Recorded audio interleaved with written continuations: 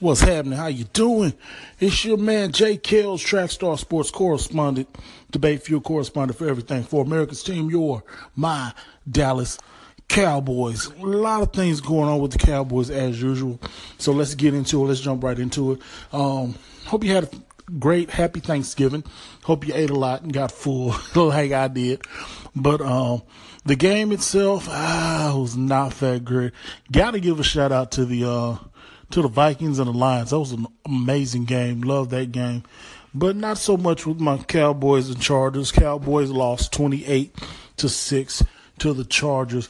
But the crazy thing about that game is no matter how bad we played, we are still not out of the hunt for a wild card spot in the playoffs. We can still make the playoffs. We're going to need quite a bit of help. We're going to have to win out pretty much, of course. And we're going to need some losses by some more teams. But we're still not out of it yet. That's the amazing part. As far as the play of our players, Dak Prescott, everybody's saying Dak doesn't look good. Our running game needs help because Ezekiel Elliott's gone. So everybody's saying that because of Zeke, Zeke's that one player that we build our offense around. I can understand that because if you look at other teams, you look at the Green Bay Packers. Aaron Rodgers went down.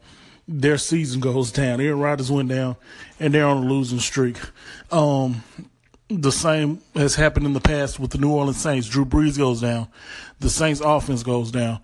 But I blame the coaching staff for that and the schemes and the systems that they put in place based around one particular player.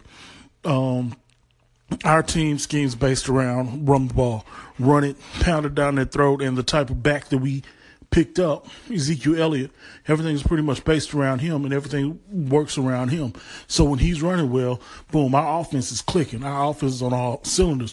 When our run game doesn't work well, nothing else works because you can tell that by earlier in the season, our Denver Broncos game where they shut the run down and dared us to pass it, and we couldn't do it. And I feel that the coaching staff did a poor job of developing Dak Prescott as an NFL quarterback. They put a system in place to where it's pretty much just run heavy and then work everything else off the play action pretty much. That's where he's had a lot of his success. I don't blame him. It's only his second season in the NFL. I blame the coaching staff and the organization for not putting in a suitable game plan in order to help him out. No adjustments were made in the past couple of games. We got our tackle back, Tyron Smith. He came back. That did help a little bit, but not so much. I blame them. You look at teams like the Patriots. The Patriots have a system in place to where no matter who the quarterback is, Tom Brady goes down, they keep clicking. They make their backup quarterback look like a star. He ends up getting a multi-million-dollar deal with another team, and he sucks because he's not in that system anymore. Denver Broncos did that somewhat a couple of years ago when they had Peyton Manning, and you saw that happen. The same thing when that backup quarterback left, the system. So I believe we need to reevaluate our coaching staff and reevaluate our system of play, and then and only then will we decide to get better. But instead of doing that and wanting to do that, they decide to make excuses. We got injuries. We don't have Ezekiel Elliott. It's the NFL's fault for falsely accusing him. We have a lot of injuries on both sides of the ball. Man, it is what it is. Step up, evaluate, develop your players like everybody goes back to the Patriots, like the Patriots do, develop the players. But somewhat, if you think about it, that's pretty much been the Dallas Cowboys' way for all these years, back with Aikman, Emmitt Smith, Michael Irvin, Emmitt Smith, run Emmitt Smith, then let Aikman, do what he does. As much as a lot of people hate to admit it, Tony Romo, he wasn't that bad of a quarterback. He had several different runners. We had Marion Barber, we had Julius Jones, we had several different runners, Darren McFadden, but he was an awesome quarterback. He still made the plays. He was able to make plays with his feet and all that type of thing, and to keep the plays open and to keep it going. So I personally think I personally think that, we change our system and we be realistic with ourselves as far as the coaching staff and change the system, then we could be successful. Another thing that is going on in the news, the whole Jerry Jones thing. I had Carla wanting to know, if it's possible that the NFL could vote Jerry Jones out. Listen, I'm going to put it to you like this.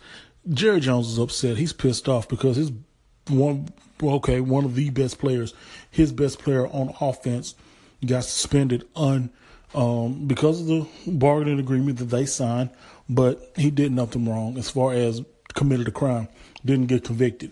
So he's like, okay, I'm going to come back at the NFL. We giving Goodell too much money. His extension, he's going to give him too much money. And because of that, we need to reevaluate this thing. He's saying that the actual NFL has covered up some things from the owners that the owners don't know about. I believe he's right on that. I believe he knows some things that, needs to be brought up. And yeah, they're saying that, hey, he's doing stuff detrimental to the NFL. Of course, they got to come back at him. But I feel that he does know some stuff.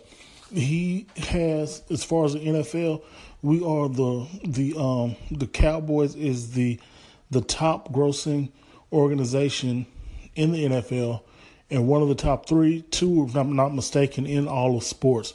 Over $1 billion in earning. The Dallas Cowboys is worth over $1 billion. So he knows some stuff. And I really think, Roger Goodell, he's going to be getting paid too much money. So something needs to be done. As far as the owners getting together and vote him out, if they do, then I don't think the NFL will make as much money as they could without Jerry Jones being the owner of the Cowboys. As a Cowboys fan, I do feel it might be time for him to leave. It might be time for him to, ride off into the sunset and, let somebody else come in and let's get the organization run right. Let's get a different general manager. Let's get a different, all that kind of stuff so that we can grow as an organization to be what we desire to be as far as winning championships and creating a new dynasty. I think it's time for him to leave, but I don't feel it's necessary or it's right for them to vote him off. Never been done before in the history of the NFL, from what I can remember. And I don't think it's going to happen this time. I think it's all just talk, just smoke and mirrors. They bring something else up to distract everybody from the Colin Kaepernick stuff and all that stuff that's going on. That's all I believe it is. Hey, this is going on over here. Hey, look at this hand over here. Don't forget about that hand. Look at this hand. Look what's going on. I don't think anything's going to become of it. I think it's just another ploy, another plot to distract everybody from what's going on with Colin Kaepernick. And I honestly really do believe that. So, in saying that, we'll see what happens developing the story. Our next game is going to be Thursday night. It's a Thursday night game. We're against the Redskins, division rivals. We pretty much got to win out in order to have a chance to make the playoffs. So, if you have any questions, call in. Thanks so much for listening. I'll be here with you next week. I'm Jay Kells, everything, Debate Fuel, Trackstar Sports, everything for your America's team, the Dallas Cowboys. Until then, thanks so much.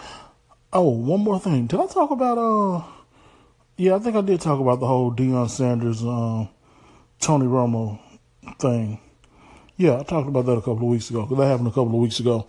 Deion Sanders and Tony Romo got into it, talking about Deion not being able to tackle and Deion talking about how many rings he got and all that kind of stuff. I thought that was interesting. I'm also loving the Super Bowl end zone celebrations this year as well. Didn't like the one that the Chargers did, but yeah. The end zone celebrations are amazing this year. So, again, thanks for tuning in. I'm Jay Kills. Till next time. Trackstar Sports Debate Fuel. We're out of here.